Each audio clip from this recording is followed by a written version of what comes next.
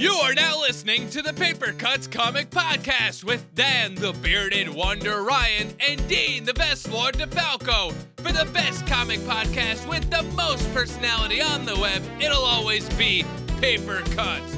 Over to you, Dan. Thanks, announcer guy. This is issue 50, the anti-penultimate, or I don't know exactly how you say it, penultimate issue of season 1 of the Paper Cuts Podcast. My name is Dan Ryan. The next voice you hear will be that of Dean DeFalco. I like antipasta. Who doesn't like it? It's just good. It is. I mean, on a hot summer day at a barbecue, you're like, ooh, somebody brought the antipasta. Yeah, exactly. That's how I say it, too. That's how everyone says it. Yeah, it's true.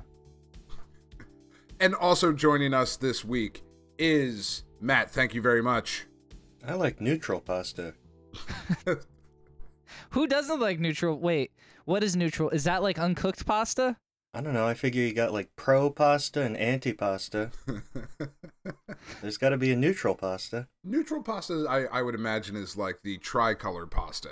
You know, that way it gets everybody in there and nobody feels left out. I'm not a fan of that pasta. Really? Nah. You're a fucking crazy person. Yeah, I am. But we've already established that. That is part of my mythos. I can always taste the green.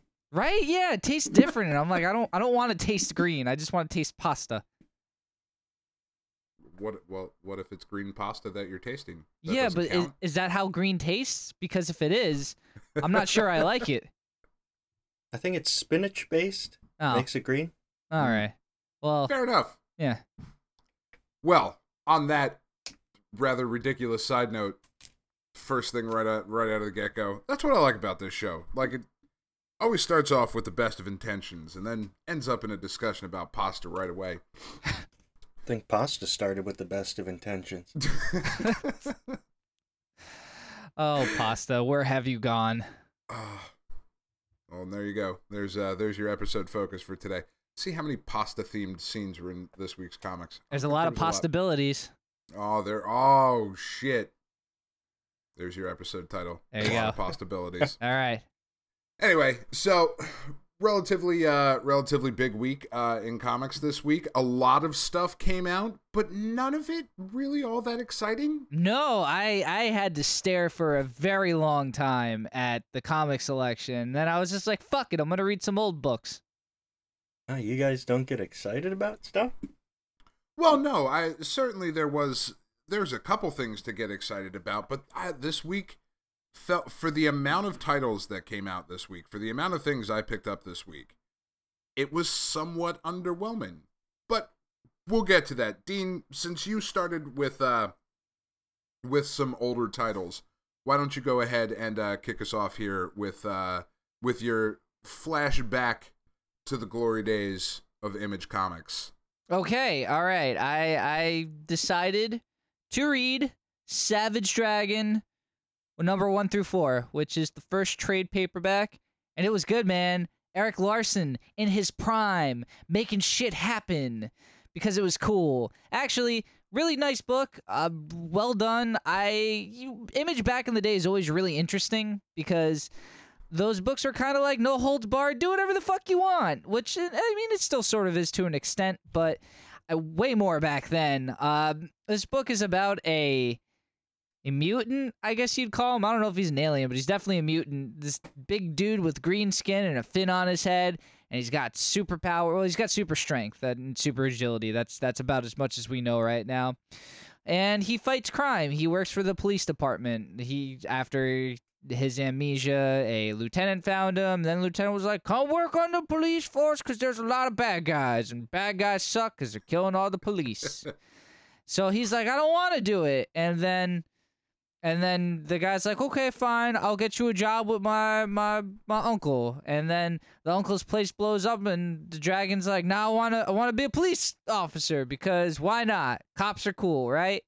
So what really got me into the book is that it sort of reflects today's views on what's going on in the news and stuff with a lot of the police brutality and how police should be viewed and how we do view them and how people are more afraid of the police than, you know, wanting to call them to to protect themselves. So it gave like after I started reading I think it was the first 2 issues that really focused on this a bit, where it was like, it's the Savage Dragon guy starts on the force, and he was just really, really terrible bigot and racist, and he's on probation because he ended up beating up an African American guy like really, really bad, and I'm like, that kind of reflects where we're at today at the moment. And it was kind of just like an eye opener for what he said. He's like, you guys should live up to more than that. These people rely on us to protect them, and how are they going to rely on us if they're afraid of us? Who wants to call the police if they're afraid they're going to get the shit kicked out of them for it? And I was like, damn, that's deep. That's deep, Savage Dragon. High five. So I high-fived him in the book, and then I dropped my tablet because I slapped my tablet. Oh, dear. Not a good idea. But well, and you bring up an interesting point there, like with the Savage Dragon, a book that, the first issue of this book came out in 1992. Right. Okay.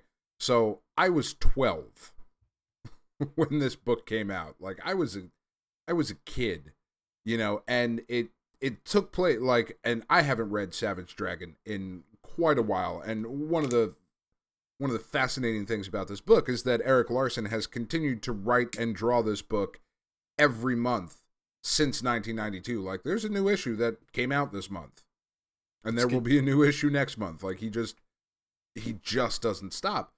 But the original story takes place in Chicago. Correct. And Chicago, for any of our listeners who might be in Chicago or anyone who has ever been to Chicago, it's a little scary. Chicago is one of the most fabulous cities on the planet. It is my favorite city on the planet. Even though I live in New York City, it is my favorite city, Chicago. And what's interesting about Chicago is that right through the center of town, it splits the north and the south. And the north side of Chicago is, relatively safe for a big city and whatnot. And the south side is one of the most violent places in the country right now, and has been for a very, very long time. And, it's kind of a microcosm of all the things that are going on in regards to policing and whatnot that we see on the news today have been happening in Chicago and have been happening, therefore, in this book for quite a while. It's just kind of a really interesting thing about it.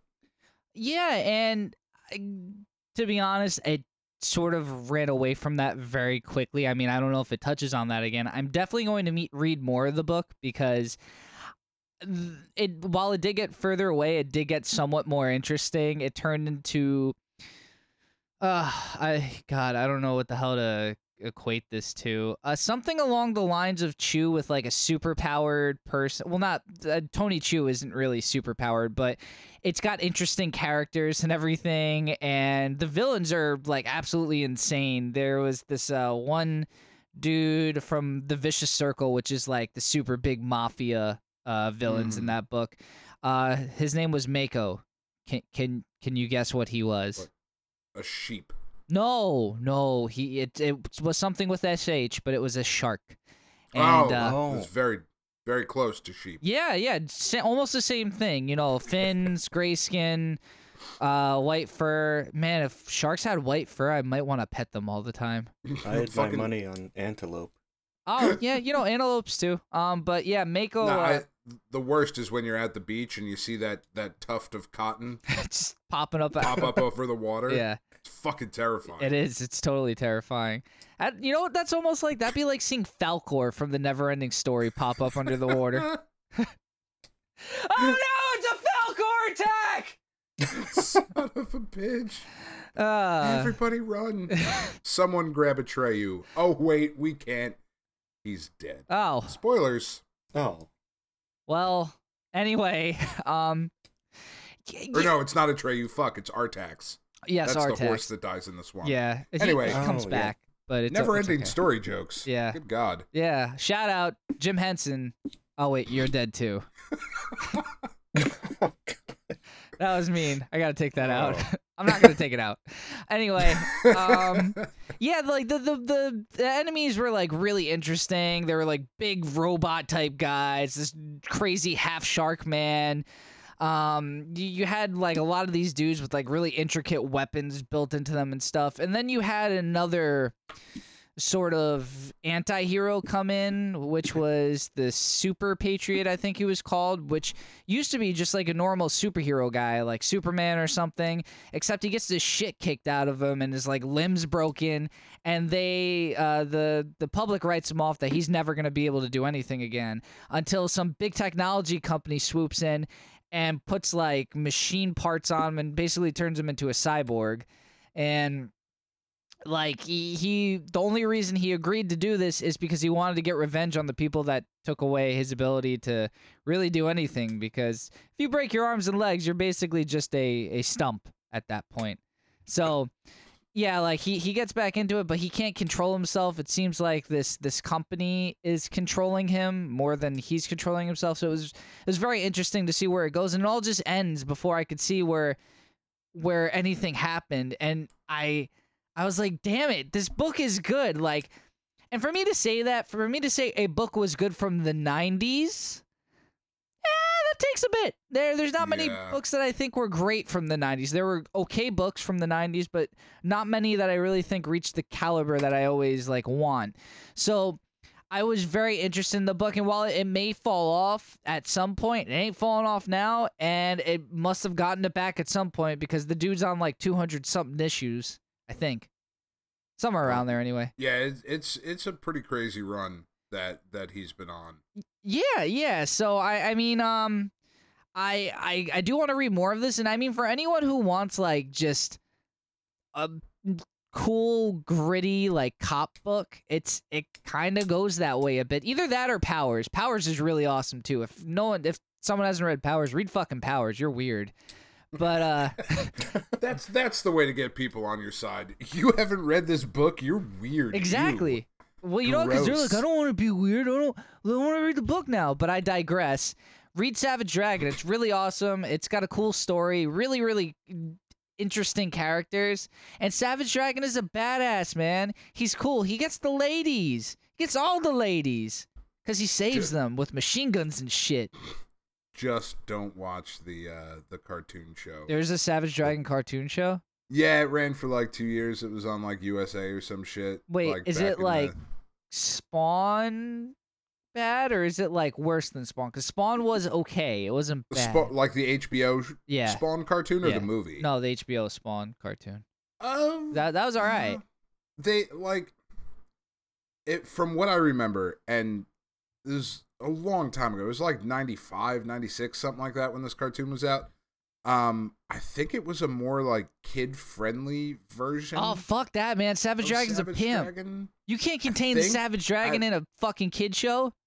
I don't know. Maybe I'll go back and try and find some on the old intertubes. Pimp. It's like when they tried to make a RoboCop cartoon. Oh, they no. did that, right? Yeah, let's not even talk about that. Yeah, that was a bad idea. Yeah, it was a bad idea. It was terrible. But yeah, read Savage Dragon. It's awesome. And the next book I read, which I don't know how I feel about it yet, was the new Transformers book. I think it was Robots in Disguise it was called. Because they always have those two sets, I guess. They have Transformers, Robots in Disguise, and Transformers More Than Meets the Eye, which it's kind of like the song. It's funny. By the way, shout out to Splatoon. They're having a Splatfest right now, and it's Autobots versus Decepticons. That's pretty cool. That's fucking awesome. I get to wear the Autobot shirt, and I'm wrecking people because I play for Optimus Prime because he's a pimp, just like Savage Dragon. Him and Savage Dragon get all the ladies all day, every day. That robo dick up in this bitch. Whoa. I'm in a good mood. All right. So, yeah, I was reading this book, and oddly enough, Optimus Prime is not in this. This takes place after the events of Transformers Prime, it seems, because it's those characters that are in the book, and it's that art style. What I didn't like was that a lot of these characters had catchphrases when they wanted to do things. Like Grimlock says Dino Pile when he jumps on people, and I can't. It almost made me stop reading the book. But I'm trying to give it a chance because I guess it's more aimed towards kids, which I don't blame IDW for because they don't have many books that are aimed towards kids. I mean, they have the Teenage Mutant Ninja Turtles book, which props, that's not half bad. But well, and the the spin-offs kids are Nickelodeon more book, mind kid-friendly. you. I'm not talking about Yeah. the adult one. But yeah, I think this is definitely aimed more towards kids. A lot of the Transformer stuff is not aimed towards kids. There's a lot of death and like politics stuff going on, so it's never easy to follow, and I can't imagine a kid trying to read those books. So maybe this is for, excuse me, oof, sorry, beer, for younger readers. This early? No, well, last night, still coming up a little bit. Seems a little early to be drinking. I'm not- but, I'm I not- mean, I'm not judging. It's my birthday. I'll do what I want. Oh, Is it? that's Yes, right. Yeah. it is my birthday. Today? Yes. Happy birthday. Son of a bitch! Happy birthday, Dean. Thank you. Fuck, I didn't even know. It's okay. Regardless, I'm not too sure how I feel about this book because while it starts off with, you know, Bumblebee and his team, I'm cool with Bumblebee and all, don't get me wrong, but it's Bumblebee. Like, I don't know how excited I could get for Bumblebee. I've never been a Bumblebee fan. Yeah, exactly. Like the Transformer, the tuna, the actual bee. Yeah, not a fan of any of it. Fuck Like the the only actual one bee. I liked was like the little kid who was in that Blind Melon song.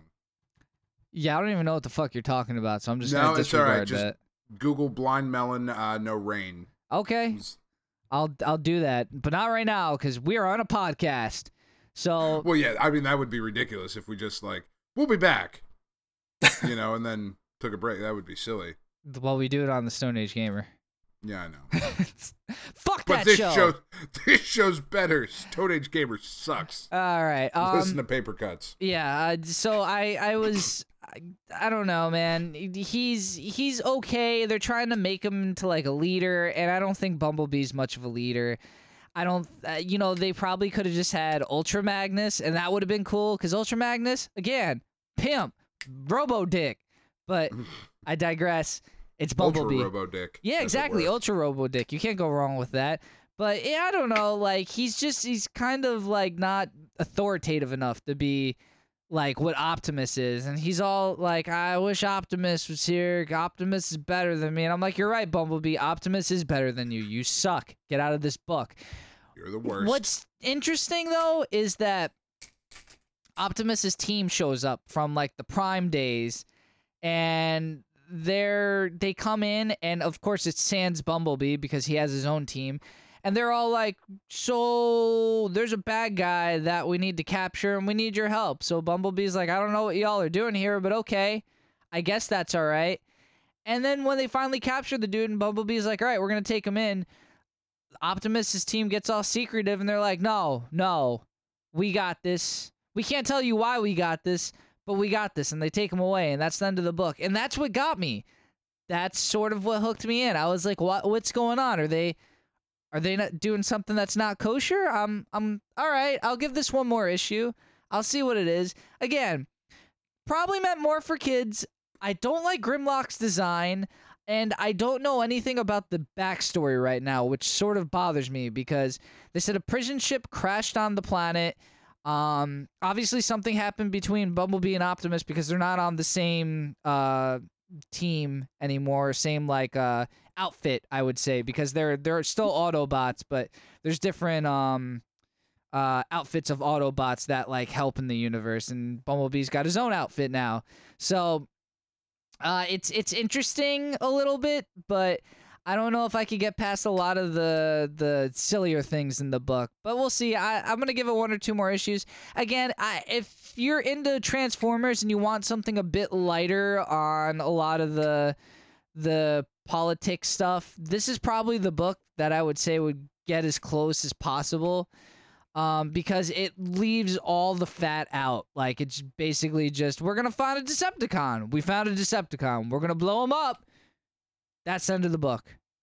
So there you go. Exactly. Like, it's meant for a younger audience or someone who doesn't want a lot of that busyness in the Transformers universe, which I'm not gonna lie, there's a lot of. If you ever read the regular series, God, it's just full of like mythology. yeah, and it's hard to follow. Like a lot of it contradicts itself. It is.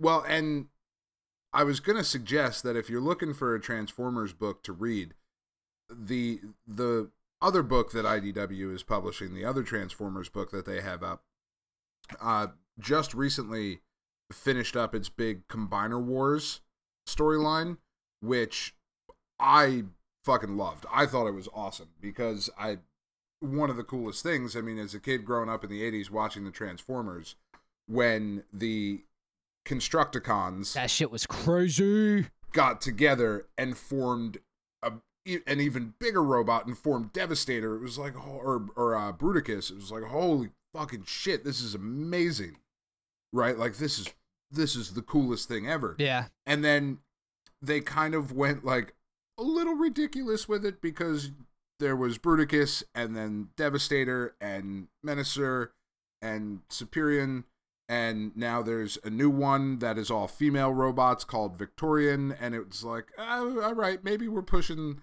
this idea a little further than it needs to go, but it was still like, it's fucking cool. You know what I mean? Like if you're into transforming robots, it's robots that then combine into an even bigger robot, and it's just kind of cool. And the storyline was really well done, but you're right, there is so much mythology around the Transformers because like all of it is canon for the most part. Like Generation 1 stuff when Optimus Prime was a truck, and then Beast Wars when he was a monkey, and like, oh yeah, you know, and just trying to connect those two universes is next to near impossible. Like, yeah, it it's takes just place in the nuts. future, but it's in the past, but it's still in the future, but it's in the past. So Which actually means it's just next Tuesday. yeah, pretty much. Like it's fucking weird. We can't talk about that. It would take way too long. That we'd need a whole episode. So I'm done. Transformers. Read it if you want something a little lighter from IDW. It's at least right now okay. It might get better. So Dan, on to the next one. All right. Matt, as our special guest on this episode, you Yes. get to go second. Oh, I don't boy. know what that means. Second but- is the best, and then Dan, you have a hairy chest. and then I do. I said, well, you know, real man style. Anyway, Matt, what did you read this week? All right. I read a bunch of things, but I'm going to talk to you about two. One is Ghostbusters Get Real by IDW. And I love Ghostbusters, and I have ever since I was a little kid.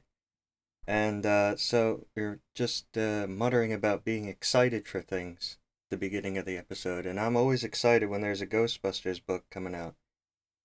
And it was a bit rough when there was a great Ghostbusters series just called Ghostbusters, and then it ended, and it was really disappointing. And then they came back with Ghostbusters Get Real, and it's been going for 3 issues. I picked up the 3rd issue this week, and it's more really good stuff. The people that are writing these books really pay a lot of attention to details, and they throw in little things like Easter eggs for real Ghostbusters fans, and there's always it's crammed full of stuff to see, and it's really, really enjoyable. This is the this is the book where the Ghostbusters from the movie universe are meeting the real Ghostbusters from the cartoon show, right? I'm pretty sure that's right. I think maybe the comic Ghostbusters are kind of their own Ghostbusters, but they Okay. might be the ones from the movie universe. I'm a little unclear. Wait, what's Okay. happening? I don't. Well, they're for this story, and I guess for the canon of the comic series, they're choosing to treat all iterations of Ghostbusters, like the movie Ghostbusters, and their own comic Ghostbusters, and every other comic series of Ghostbusters, and then each of the cartoon series, and even the unrelated one with the monkey and the car. Wait, has the monkey in the car shown up? They did show up Son I of a think bitch. last issue just in a bubble because they did an overview of the Ghostbusters multiverse and they included them. There's a Ghostbusters awesome. multiverse. Holy shit! Wow. Well, they wrote it that way. It's really exciting.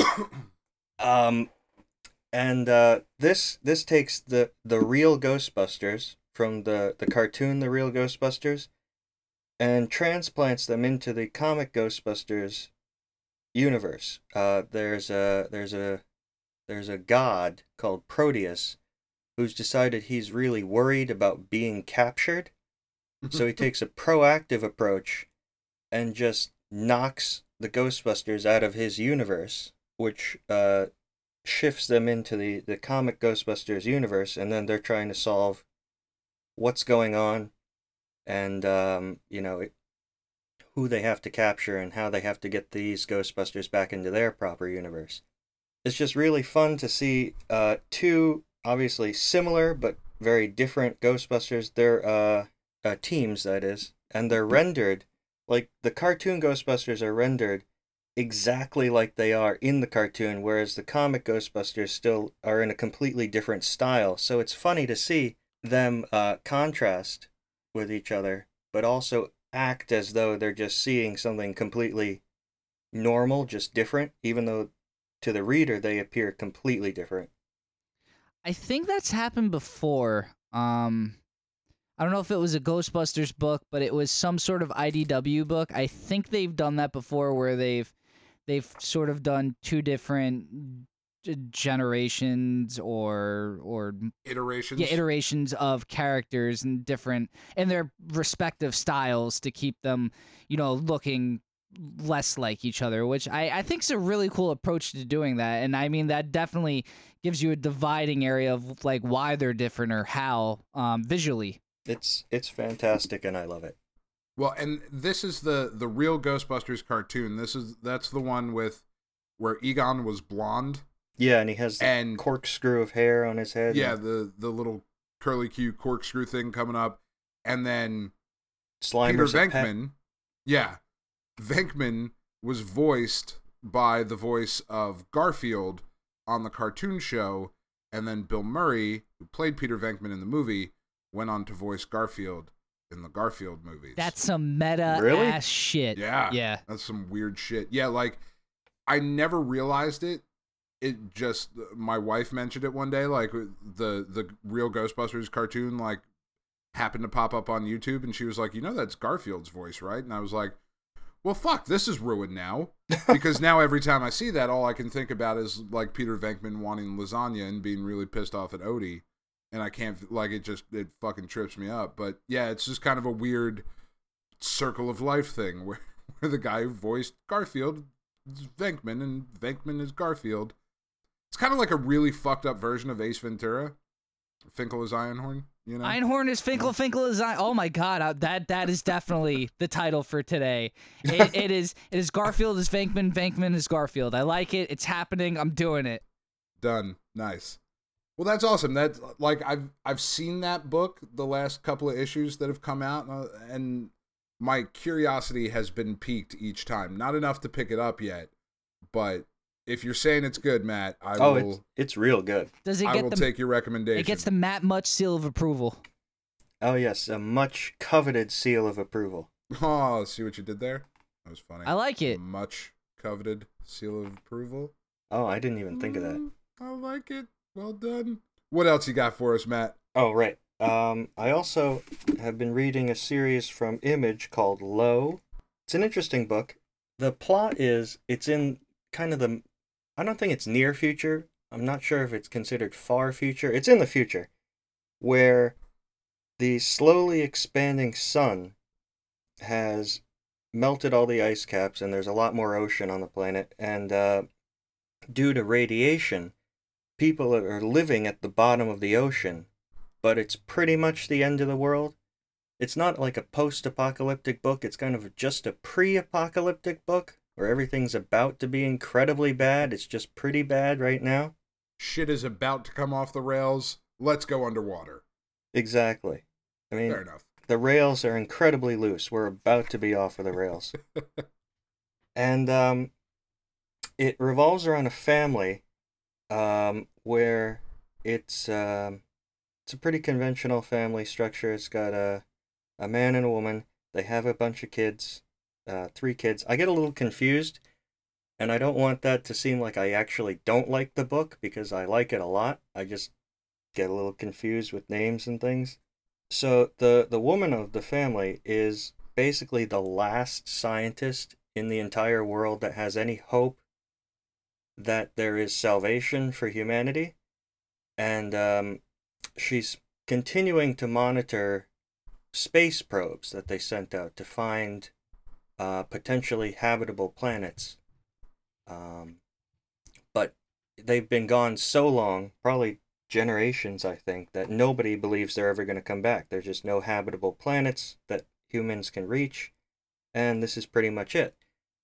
What I can tell you for sure is that the world is a pretty bad place in this book, but the way it's depicted is fantastic. I really like the art style.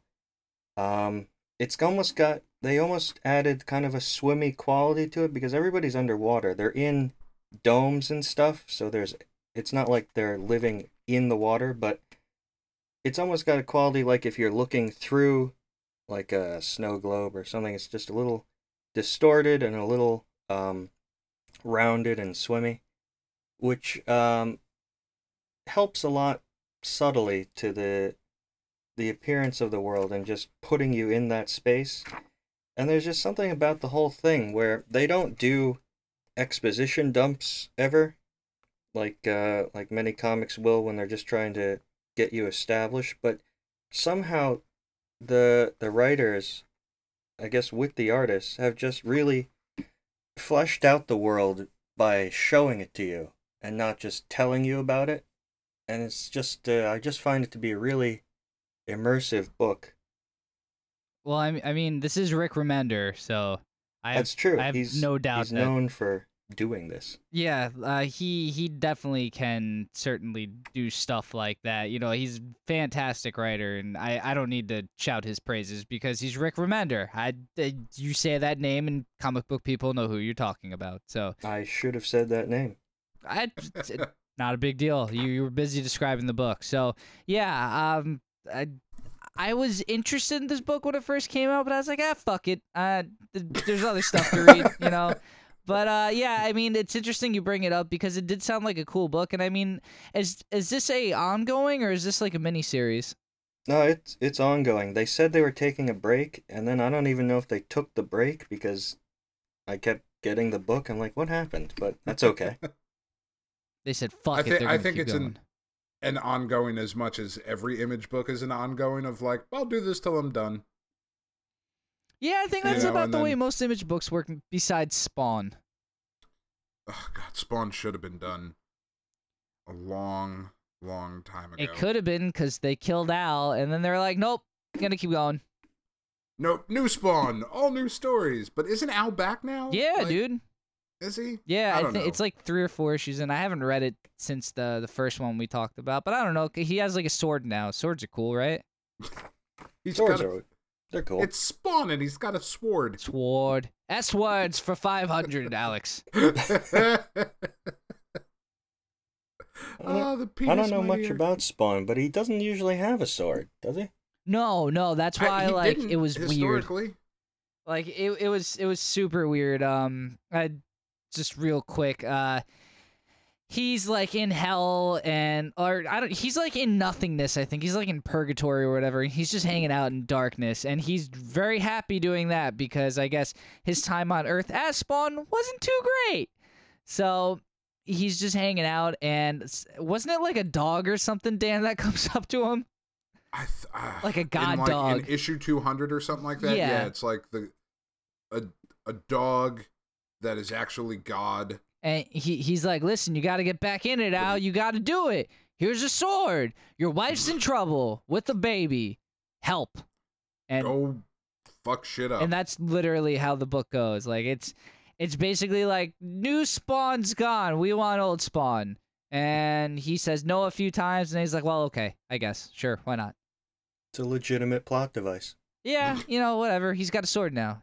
Everything's God better. dog. Yeah, because it's backwards and forwards. Oh, Oh shit! Yeah. I didn't even. Fuck you, Dan. I didn't even realize that. that's fantastic. I love it. It's old Todd McFarlane. Stick to making toys there, Todd. No, it's Stop good. with the stop so much with the writing and the talking. Yeah, well, That's where it all falls down for him. yeah, because It's he was just- back on for this book, I think. For yeah. this one issue, but Yeah, he's not good at it. no, he's- 90s. It was a different time, but whatever, man. Well, and like that calls back to you reading Savage Dragon. Like Savage Dragon is still being published, and it's awesome. And Spawn is still being published, and it's like, well, that's just because Todd McFarlane is an obstinate prick, from what I understand. Like he's every kind of a other jerk. Image book, like there's no Wetworks, there's no Cyberforce. Where's my ongoing. Youngbloods at? Oh, Cyberforce. I love Cyberforce. Cyberforce was awesome back in the day, and now you look at it and you're like, Oh shit! I forgot to mention the Savage Dragon book was tie-ins aplenty. They mention Youngbloods. There's a fight between one of the guys from Youngbloods. They mentioned the Cyberforce dudes. Spawn shows up for like a minute and a half. I'm like, what the fuck is going on? Oh yeah, that whole, like, when they started, that was a new universe, and everything was together, and they were just doing, like, they had quit Marvel and went on to do that same thing again, where it was just like a big interconnected universe, and like fucking Chapel from Youngbloods ties directly to Spawn. I forget, he might have been the one that killed Al Simmons in combat originally, or some shit. I think you're sort of right there, actually. Yeah, it's weird. Fuck, it's trying to remember shit that 13-year-old me knew. It's a fucking dodgy premise. Let's not go back to the 90s. We don't need those cargo shorts. Oh, fuck you, cargo shorts. Where else am I supposed to put all my shit? I don't know. 2 pockets. I got more shit than that. I want to go back to the 90s for 90s Cyberforce. Fucking Cyberforce and Wetworks and Wildcats and Shadowhawk. And some Sony Walkmans. God Sure. damn it. Bring me back my mini discs. Oh, Sony. God. Okay. bastards. So Matt. So low. Excellent book. It's Rick Remender. Like we said, Rick Remender fucking does work, man. That guy's awesome. If you see his name on a book, buy it. Yeah, I agree, yeah. But if you see his dick on a book, run away. Run far Buy- away. Buy 2. His signings are really weird. He just Very dips sticky. his dick in ink and smears it on. That's his God. signature. Man, that took a turn in a hurry. I can't help. It's his fountain pen, literally. Oh, Oh, wow. no. I'm sorry. Is that going to be your new pickup line? You want to see my fountain pen? Walk up to a lady in a bar and be like, hey, do you have any documents you need me to sign with my fountain pen? You ready to get inked? Oh God! Oh, gross. There's so many catchphrases in this episode. Gross. Yeah, fucking catchphrases aplenty. All right, Episode title, Pen Dick. pen dick. Yeah. Oh God! All right, Dan, we've. I don't even know how I follow Pen Dick. I just don't. But we've each allotted ourselves almost 20 minutes apiece. Round us out, sir.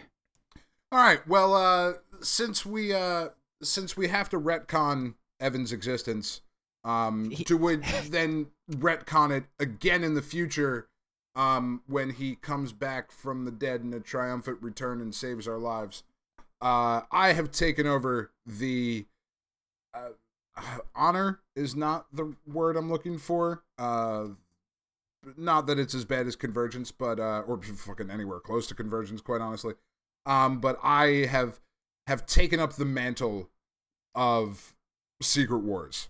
So this week I read everything Secret Wars, minus the Ant-Man book, because that takes place like before Secret Wars. They're doing it's kind of an interesting thing that they've done where they're like, all right, look, we started this event and some of these books weren't finished, so now we're going to tell you about their last like 3 to 4 days before the Secret Wars thing started. And that's where Ant-Man was, and I started reading it like Thursday or something when I got the books, and I don't know, the Slug was in it, and he's just a fucking weird character, and like he was sitting on Ant-Man, and I was like, all right, I'll come back to this later, and just never got to it. But I read the rest of them, and one additional book that I'll get to at the end. But the first one, I'm just going to go in alphabetical order, was Captain Britain and the Mighty Defenders by Al Ewing is the writer on this book. And this one has taken place where, like, I wish there was a different way to put it, right? But Al Ewing wrote The Black Avengers, okay? And I wish there was a different way to put it because the book should have been something more, like with the collection of characters that they had and the stories that they could tell, there was something interesting there, but it ended up being like, hey, everybody on this Avengers team is black, and that was like the whole focus of the book. And that was unfortunate. That it was cheap. It should have been better, but that is what we get here in this book as well. It is Mondo City, which is being ruled by Big Boss Maria Hill, who is a Punisher and a Thor. In this book, she's got a hammer and the Punisher skull on her costume. What is with these mixtures of characters? Well, it's just the whole nature of the event of things getting kind of smashed together. You know, you're going to end up with this, and unfortunately for a lot of these books, they don't give a lot of explanation or backstory to it. You're kind of just expected to jump in and say, okay, it's an amalgamation of this and that and this other thing over here, and we're going, and just kind of accepting the premise as fact. So, yeah. You know, doing that, here you go. You've got Maria Hill against with Mondo City and Yinsen City. I don't know if that has any relevance, quite honestly.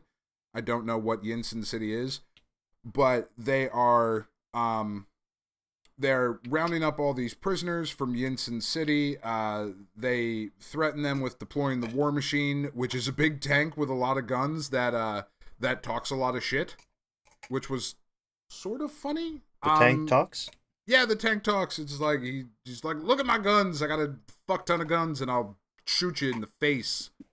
You fucking talk shit to me. That's an angry tank, bro. It's incredible dialogue. Yeah, like it really was. Like the dialogue is just riveting, Shakespearean even. Look at my guns. I'll squish you because I have my tank. There, not much happens in this book. Like I'm not really sure why I read it. Or what the purpose of this issue was. Like it wasn't a great issue, to be honest with you. The Defenders team is made up of She-Hulk, Kid Rescue, the White Tiger, and Spider Hero, who is I think in this universe he's the son of the Prowler and Spider Woman. I think I could be wrong. I don't know. They're in the prison, and they're gonna break out, and Luke Cage is one of the Punishers, trying to get information out of him. Fucking Captain Britain is a doctor. She's a Middle Eastern woman who holds Excalibur, and she is just like talking to Cage and saying that, you know, like I want to heal people and whatever, and she gets her sword and they fight, and that's really about all that happens. There's a little bit of a fight. The Defenders win. They smash the tank. The tank is very upset. Jennifer Walters, as She-Hulk, says something to the effect of like, be nice to the tank. I think I hurt its feelings. And God Doom shows up at the end talking to Captain Britain, saying, you know, like, this is my world again. Like, you know, even all the, like, this was an experiment. I put these people together to see if maybe I could relax my control a little bit and divert my attention to something else, you know. And also, you fuckers needed to think you were fighting against something, because I am such a badass that you have no shot of fighting against me, but I'm going to give you that little bit of hope anyway. And that was about it. It was a pretty pointless book. You could fully skip that one. There was nothing really in there. Even taking it out of the Secret Wars tie-in, of which it really didn't have much, just as a single issue of a series, it kind of failed on multiple fronts as far as doing anything meaningful. The next book in the lineup this week was Captain Marvel and the Carol Corps, which was really good, actually. This one is being written by Kelly Sue DeConnick and Kelly Thompson, so part of the team that was on the Captain Marvel book that was so good for so long coming out of Marvel. In this version, Captain Marvel, or Carol Danvers, is the leader of a squad of fighter pilots, the Banshees, and they are doing their best to figure out what the hell is really going on. They are going rogue from their squad. The leader of their squad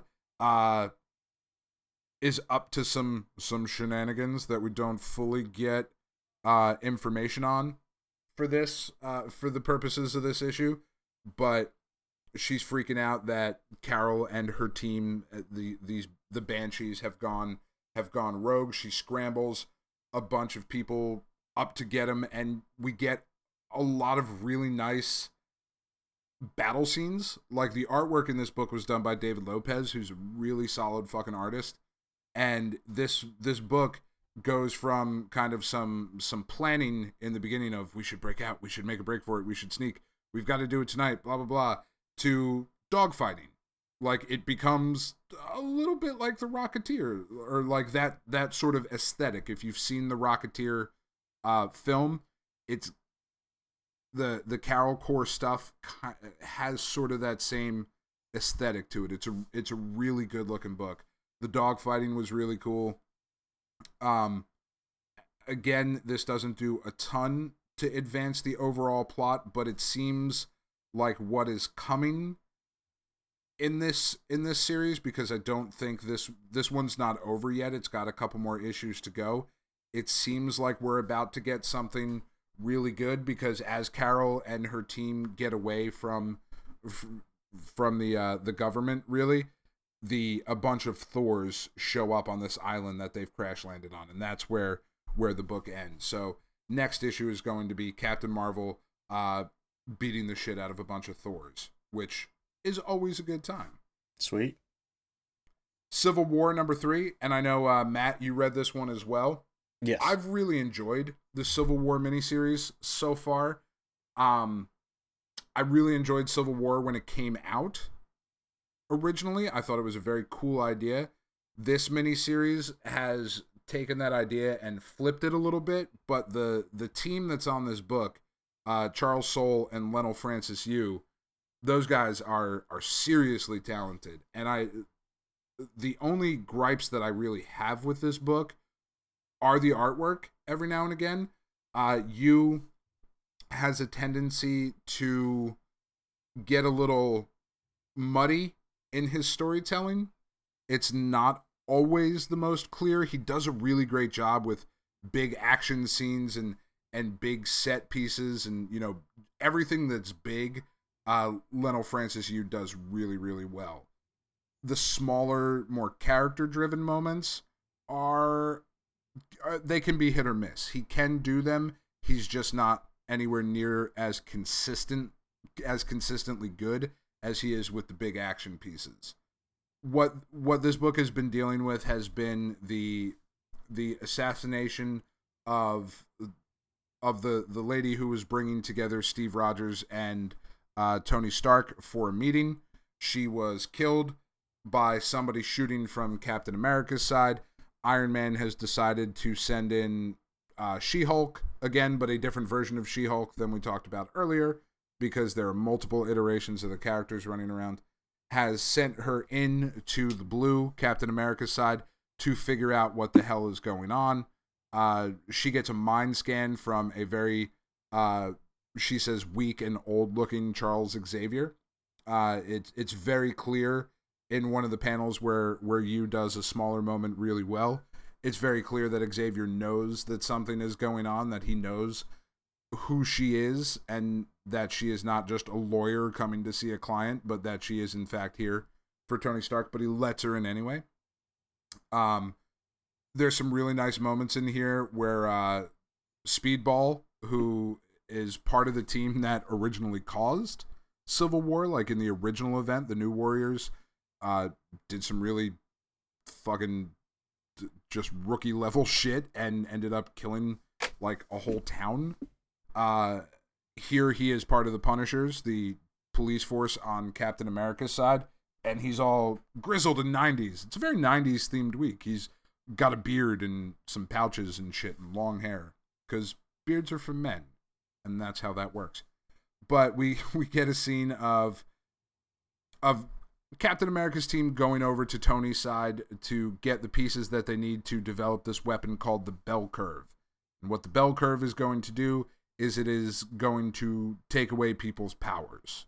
So they are fighting dirty and fighting desperately, which is not necessarily something you would think of from Captain America's side. But what I thought was the coolest part of this book was the interaction as Captain America's team is trying to steal the parts that they need.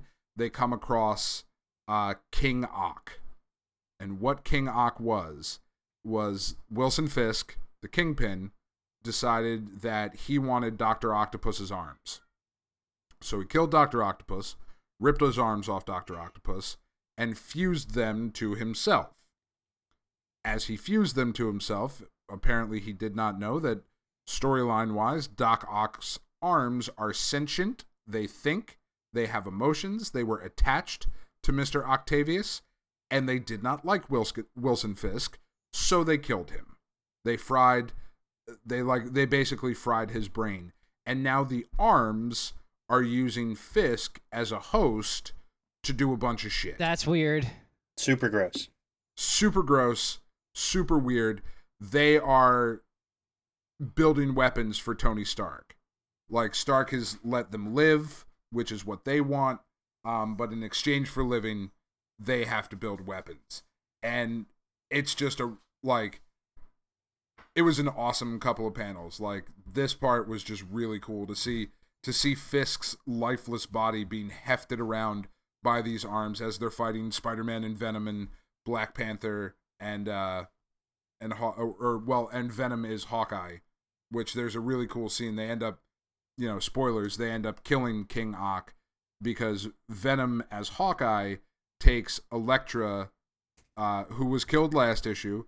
She was using Daredevil's billy clubs as a weapon. Venom picks up the billy club and shoots Kingpin through the face with it like an arrow, but the bow that he makes comes out of the symbiote material that makes up his costume. This is just fucking bananas. Like these books are ugh. This book is crazy. Like, Matt, what did you think about this one? Oh, I thought it was fantastic. This is crazy, but this is good crazy. And, yeah, right? Like, it all kind of works. That's a good way to put it. It just works. Whereas a lot of the time you can go crazy and you can tell stories, but they don't work. But this time, works. It's just that simple. It really is. And, like, the book ends with She-Hulk finds Bullseye. Bullseye is the one that they think assassinated this lady. She-Hulk gets taken prisoner, though, and we see at the very end of the book, Bullseye is standing with T'Challa, who is supposed to be dead in this version, or in this piece of the battle world. T'Challa is supposed to be dead, but here he is standing next to Bullseye, and to be continued. It's a dope book. Like, Civil War is one of the best tie-ins. Like, even taking it, again, out of the Secret Wars universe and just having it be a book that exists, it's a really good book. Like, I suggest everybody pick that one up. The next book was Deadpool's Secret Wars, which has been really fun. This was the conclusion of this 4-issue little series. This was... Okay, so Secret Wars is a thing that's happening now. Secret War was a thing that happened in the early 2000s, and Secret Wars 1 and 2 happened in the 80s. And the 80s version of the Secret Wars stuff is when the Beyonder pulled all the heroes and villains from Earth, put them on Battleworld, made them fight it out for supreme victory of whatever the fuck they were trying to do at that time. I'm not gonna lie, that was not a great book. No, it was terrible. It was bad. But it did give us Spider-Man's black costume and Venom, so there's that. But Deadpool as a character was not created yet. However, this book, Deadpool's Secret Wars, tells the story of Deadpool being involved in the original 1980s Secret Wars event and why nobody remembers that he was there. And pretty much what it boils down to is he got a wish while he was there to be a handsome man, and he looks very much like if you took Tom Selleck from Magnum P.I., like the very sexy mustachioed man, and crossed him with the perfectly coiffed Fabio, the blonde hair. That's what Deadpool looks like in this book. He looks like a really bad 80s romance novel cover. Oh, fantastic. It's fucking That's a handsome terrible. man. I mean, it really is. Like, I questioned a lot of things reading this book. It's he's a handsome man. He's involved in the Secret Wars. He falls in love with this alien girl. She ends up giving her life to save everybody and bring a bunch of people back to life, and that really upsets Deadpool. In the process of her doing that, his life force is also drained a little bit, so he goes back to looking like fucked up Wade Wilson. He was having a fling with the Wasp during this storyline, and she is now repulsed by him because he no longer looks like sexy Tom Selleck Fabio kind of thing, but looks back like gross Deadpool does. And at the end of Secret Wars, the characters were kind of given some sort of like wish fulfillment bullshit. It was a really poor ending to the story back in the day, and they kind of just use it to comedic effect here of the Wasp wanted to forget that she had ever loved Deadpool, so in doing so, everybody who was involved in Secret Wars originally forgot that Deadpool was there. Huh. And that's how they explained it. It was cute. It was funny. Like, it's a lot of very Deadpool-y kind of things, and if you're a Deadpool fan, get the book. If you're not a Deadpool fan, there wasn't anything in there for you. You don't need to read it. It doesn't advance the story at all. But it was fun nonetheless. The art was good. The writing was good. It's got the fourth wall breaking Deadpool shit that happens. Next one was E is for Extinction, number 3. This goes back to the Grant Morrison. Who the fuck is the artist that works with Grant Morrison all the time? Frank Quietly. Satan. There we go. Thank you. Yes, Satan. It's the Grant Morrison, Frank Quietly, really weird version of the X-Men where, like, it was like, yay, Grant Morrison's gonna write the X-Men. Why the fuck are all the X-Men so weird looking? Holy shit, why is there a blob with eyes and I can see his intestines? Why is there a brain floating around? What the fuck is like, it's all of those characters. There's a big fight. There's a Phoenix Egg. Cyclops is leading a team of Emma and Wolverine and Beast and the Stepford Cuckoos, and a bunch of the other like really weird X-Men show up, like Beak. If you remember Beak, he and Angel at the time had like a bunch of kids, and they're trying to save their kids, and they're fighting this this alternate version of the X-Men that are being led by sort of Dark Beast, but they seem to be just a lot of different iterations of Beast from multiple universes. Turns out that that all the evil beasts are being controlled by a virus. This is the type of shit they need to retcon out. This is where no, stop it. Yeah, this was weird. Like they're fighting to try and get control of a Phoenix Egg. Good Beast ends up getting taken over by the virus and killing one of the Stepford Cuckoos. Because I think there's 3 left in what was main continuity now. There was 5 originally. Beast eats one of them, and so that's terrible, and he feels real bad about it. The Phoenix Egg hatches, and it turns out that it is Oh well, sorry. They're fighting, and the leader of the Dark Beasts gets killed by Charles Xavier, who comes back in Quentin Quire's body, like fucking just weird shit. He comes back in his body. He kills that beast. Another beast steps up and is like, "No, you can't kill us. We're a virus. These are all my soldiers." And Xavier, in sort of a badass moment, is like, "Look, you are a virus. You are inferior. I am the most powerful telepathic mind on the planet. You are the common cold. You have been cured," is what he says, which was kind of a badass moment. As soon as they do that, though, all the beasts die and the Phoenix egg hatches. And oh look, it's Dark Phoenix, and she is being possessed by Cassandra Nova, who is Charles Xavier's evil twin sister. I have my issues with Grant Morrison at the best of times. He's done some stuff that I really liked. His X-Men stuff needs to go away. It was just weird. Like, I don't know. Did you guys read his X-Men stuff? Morrison? Yeah. That was I don't know by like name. 2 years ago that happened. Oh no, that was like 10 years Oh ago. no, I didn't read that. No.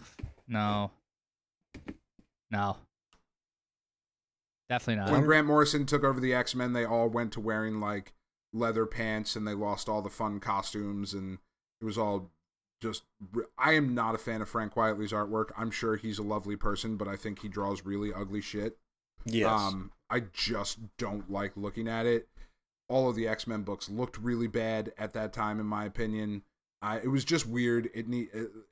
Again, in my opinion, I just didn't like it. I don't think it advanced the storyline. I think it caused more problems than it solved, and it should go away. A couple more books here. Hank Johnson, Agent of Hydra, was my favorite book of the week, actually, from the Secret Wars stuff. It just tells the life of a Hydra agent who has a wife and kids, and he goes home from work, and he's like, fucking, like, are you listening to me? Nick Fury came in today, punched me in the face, and shot Jerry. We have to go to Jerry's funeral tomorrow. Like, Nick Fury shot Jerry, and it's just the story of what a mindless, like, it's just a job. He's not a supervillain. He just has a job. He gets a promotion to helping out the Viper. She sexually harasses him throughout like the entire book. Like, she drops her pens and she's like, "Oh, I've dropped my pens. Would you pick those up for me?" Like, he bends over to pick up the pens and she's like, "Ooh, look at that." Like, just ridiculous shit. And he's like, "All right, I've picked up your pens now. I'm going to go do something else." And like walks off. And it's just silly and kind of tongue in cheek. And one of those things, much like last week, that the Howard the Human book, where Marvel takes these kind of little moments of levity in this sort of dark, overly oppressive crossover that they have. But Hank Johnson, Agent of Hydra, very funny book. Pick it up. It doesn't do anything to advance the storyline, but it was just a really good comic. House of M #1 is the latest book to be published, calling back to an old event. House of M was a mixed bag when it originally came out. It did some cool things, but it also gave Luke Cage cornrows, which was not a good idea.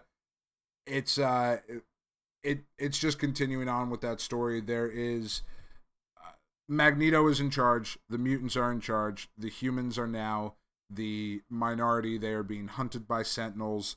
The House of M is ruled by King Magnus, and his daughter and son, well, his daughters, Polaris and Scarlet Witch, and his son Quicksilver are kind of in charge of shit. Quicksilver, basically the bulk of this issue is setting up Quicksilver and Namor are working together to possibly overthrow his father. The book ends with the two of them standing together saying, Magneto has no idea what's coming. Was pretty much it. There's a lot of story, a lot of pages to get to that point. A good book.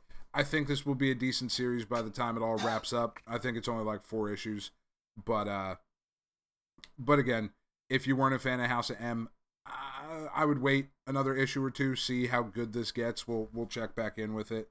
MODOK Assassin #4. I fucking love this book. The MODOK Assassin book is awesome because it's MODOK. He sucks.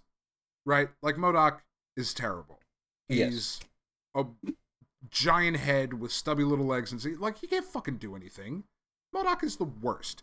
Yet, he thinks that he is the baddest motherfucker that there has ever lived.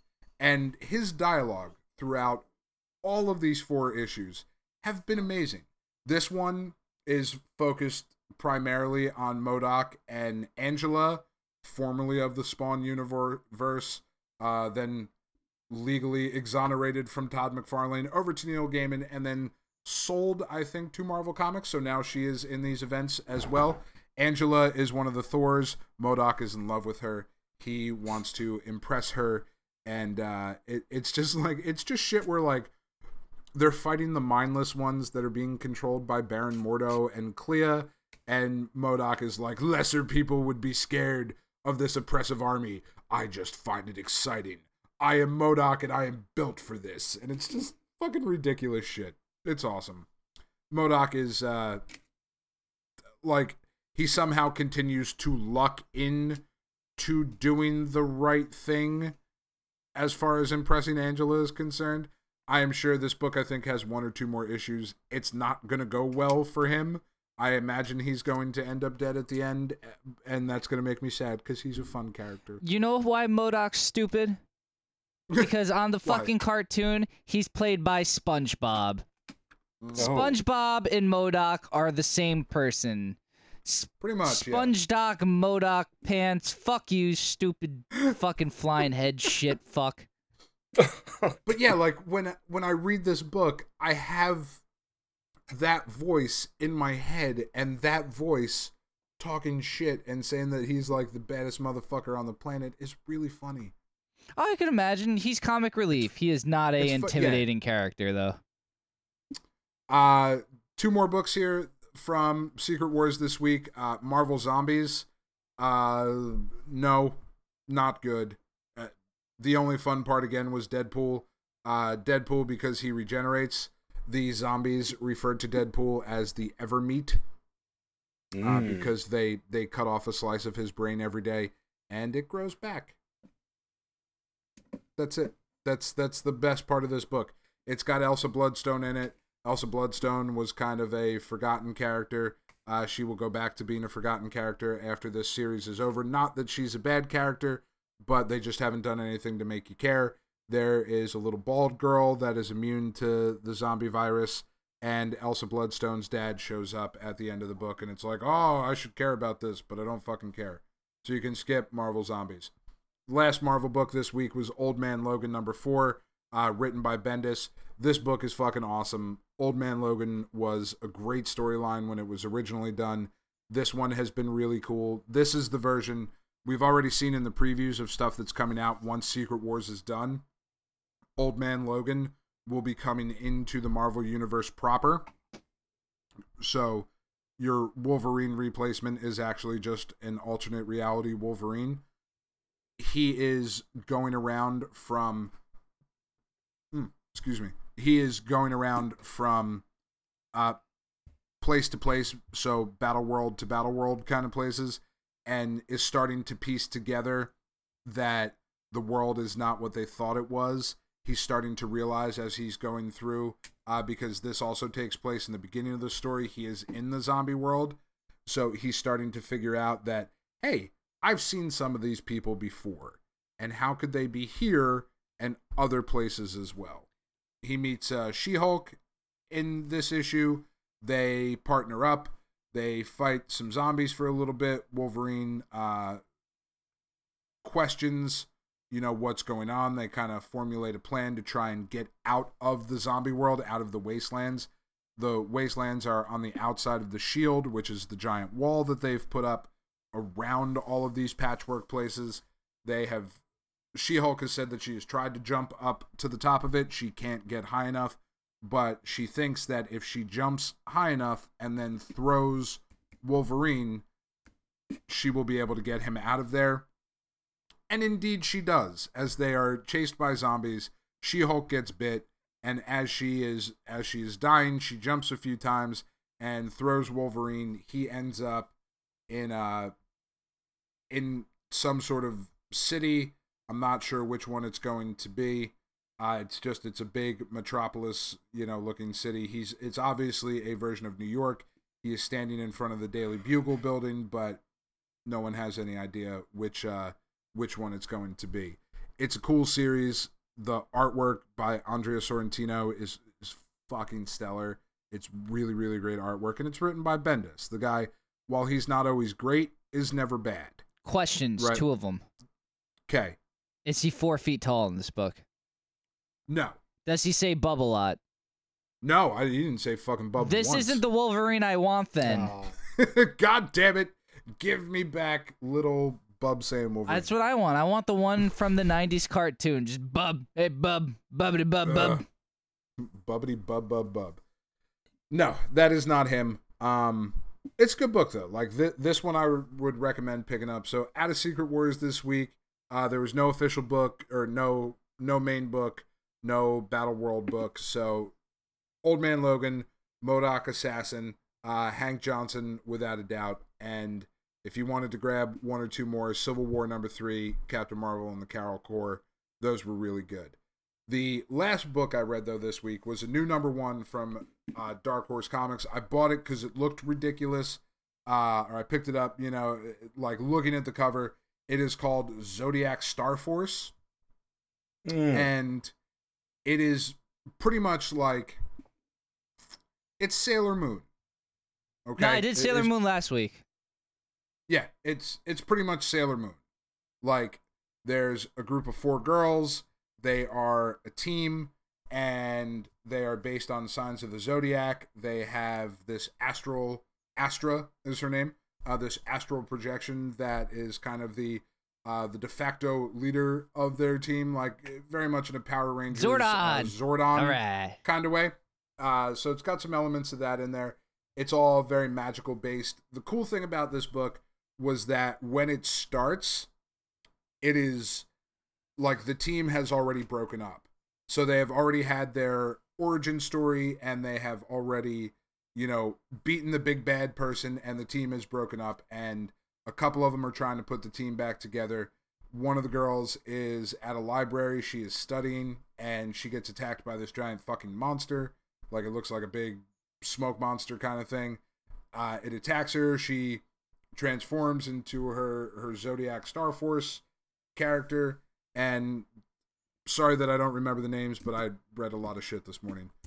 And like, she starts fighting. One of her friends catches her outside, and she's like, "Oh shit, a monster! Fuck yeah, I've been waiting for this." She turns into her thing. They start fighting the monster. They kill the monster. They end up going to a party that night and trying to talk to the other people that were part of their team. The other people have no interest in coming back to the team. They're like, "Look, we won. We beat the bad guy. It's done. It's over. Whatever." And the Mean Girls show up. The pretty popular bitchy set of friends show up, and as the leader of the Mean Girls, her name is I think it's Diana. She touches the main character, and she gets all like fucking freaked out and like passes out and whatever. So the Zodiac Star Force team carries their friend over to Astra, and they try to figure out what's going on. And Astra's like, "Nope, you've been poisoned by dark magic, and you're gonna die." Oh, that sucks. And that's where the book ends. And they're like, "What the fuck is? We can't just show up and be like, 'Hey, our friend's sick, can you help her?' And you're just like, 'Nope, she's fucked.'" Right? And that's where the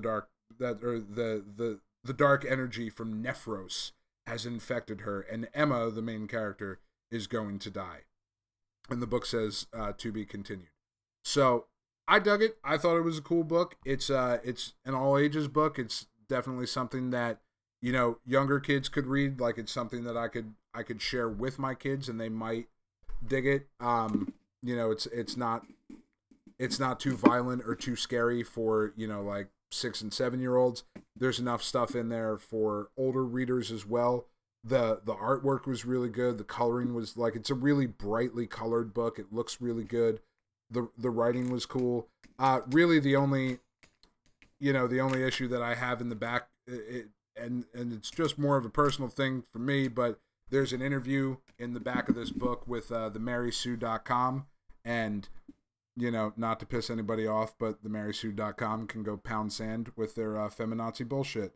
And I don't think something like that necessarily needs to be included in a book like this. You know what I mean? It's one of those things that I think they could have accomplished getting the message of their book out with a letters page, as opposed to like, hey, look, we're on this progressively minded website. When the Mary Sue it might have seemed like a good idea a couple months ago when they were putting the book together, but in the last 2 months, the Mary Sue has come under fire for some pretty hateful and ridiculous shit that they have put out on their site. So it might end up being something that does more harm than good. So I really, just at the end of the day, if you're a budding comic book creator out there, just do a letters page in the back of your book, or just a hey, we're the creators and this is what our book's about. Because that's all this interview does. It accomplishes nothing other than letting us know that the creators were fans of Buffy and fucking Sailor Moon. So I see this though, and I'm like, oh fuck, I don't know if I want to support you, you know what I mean, or even mention it, because I don't care for that site. So just a thing. It was a cool book though. I think it'll be something that'll run for a decent amount of time and will read pretty well in a trade. It was a pretty cool book. Zodiac, Star Force, Dark Horse Comics. Every now and again they hit on some good shit. So that's what I got. Sounds good. It was a big fucking week. Sounds sexy, Dan. That was a lot of books. I can't believe you read them in a day. Yep. Read them this morning. I'm sorry. Meant to read shit during the week, didn't get to it, woke up at 7 o'clock and went, oh shit, I haven't read anything yet, and it's Sunday. Did X-Force 92 come out this week, or was that a week prior? It definitely came out last week. I didn't see it this week, but I haven't checked recently. I might have missed it. It's alright. Well, fuck it. Fuck X-Men or X-Force or X-Men Force or Force Men. Yeah, it was X-Men 92, but they hung a rag over the men and put Force in Sharpie. Oh, yeah, Marvel, you kidders. I've liked that book, for what it was. It's been a fun digital book.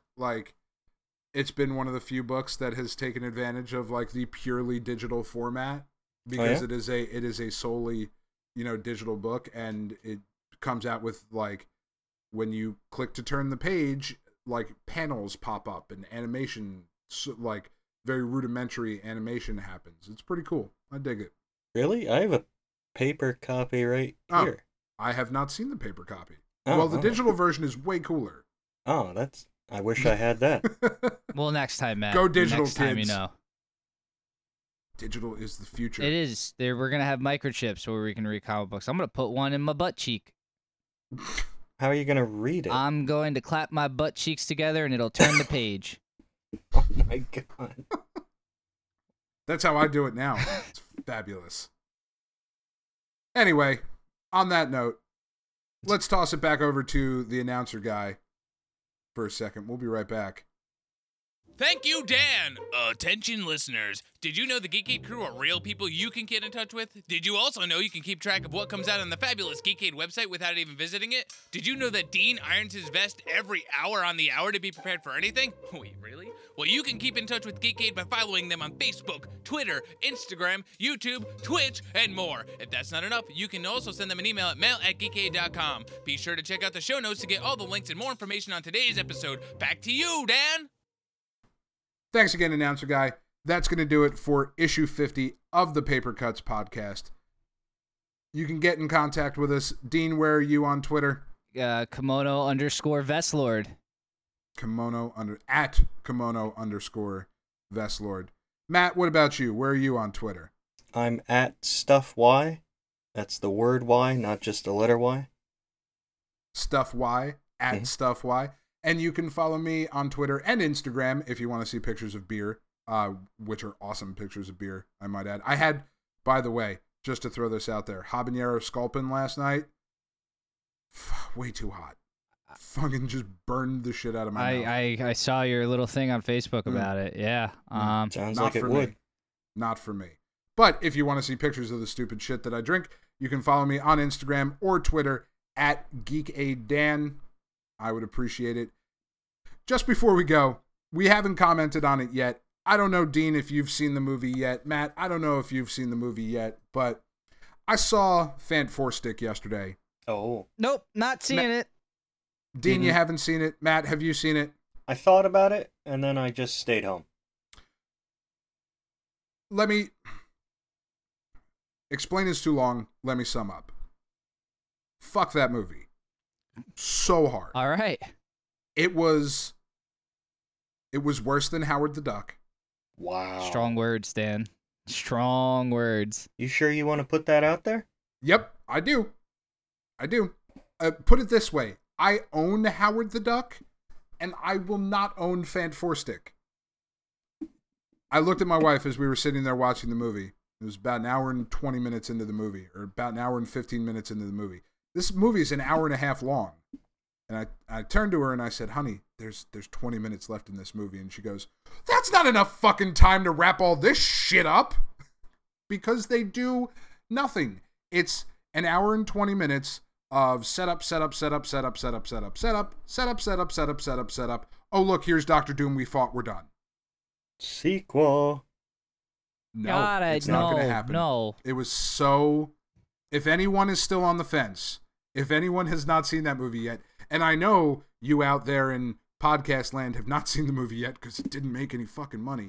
If you were maybe waiting for the Blu-ray release, fucking don't. Go watch the Roger Corman one. Go find that shit on YouTube. It's the most entertaining Fantastic Four movie that's ever been made. The two that came out before it that were done by Tim Story, fucking, those suck. This one was terrible. At least the Roger Corman one you can laugh with. These you just have to laugh at. And that's a problem. That's all I have to say about that. It's going to wrap it up. Please join us again next week where we talk about a whole shit ton more Secret Wars stuff. For Matt Much, Dean DeFalco, and Dan Ryan, I'm Dan Ryan.